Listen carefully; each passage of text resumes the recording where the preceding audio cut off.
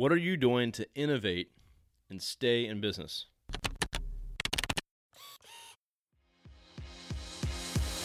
Hey there, I'm Kevin Daisy. And I'm Eric Olson. Join us on our journey to building a $100 million company. Hey, what's up? This is Kevin. We have some clients right now that have done some really cool things to stay in business, to stay relevant, and to make sure they're going to be in business tomorrow. Times have changed. The environment's changed. There's nothing we can do about that. But what you can do is change what's inside your business. Your processes, your operations, your sales, your targeting, whatever it may be.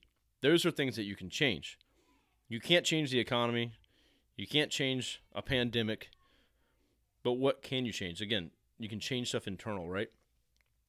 And how you're interacting with your customers, what industries you're going after, all those things. I've talked about that a little bit in some other episodes. But what we're seeing is some of our clients making innovations to stay in business. And we've actually helped some of our clients with some of these ideas. And we've seen some clients just doing their own thing and coming out with just their own ideas.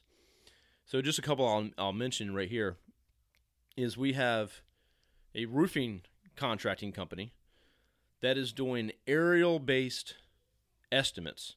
So they can take an aerial shot of your house or use like a map, like Google Maps.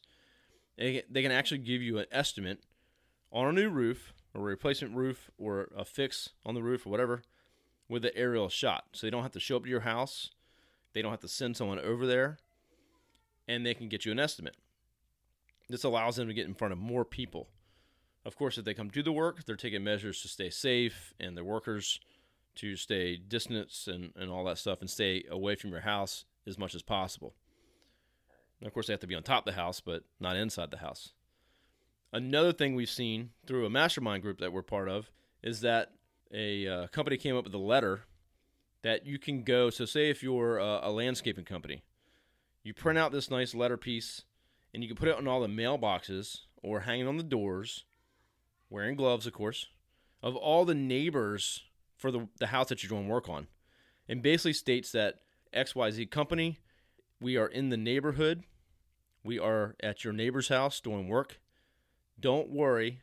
We're taking precautions. Here's the things that we're doing to stay safe and to stay distance away from, you and your neighbors and things like that. And so we have a process. We're clean. We're being safe. And so that not just lets the neighbors know that, they're being safe and they can feel more comfortable about that. It's also an opportunity for them to say, hey, I could use some work in my yard and this company looks professional and they're already down the street. And it's an opportunity for them to get more business.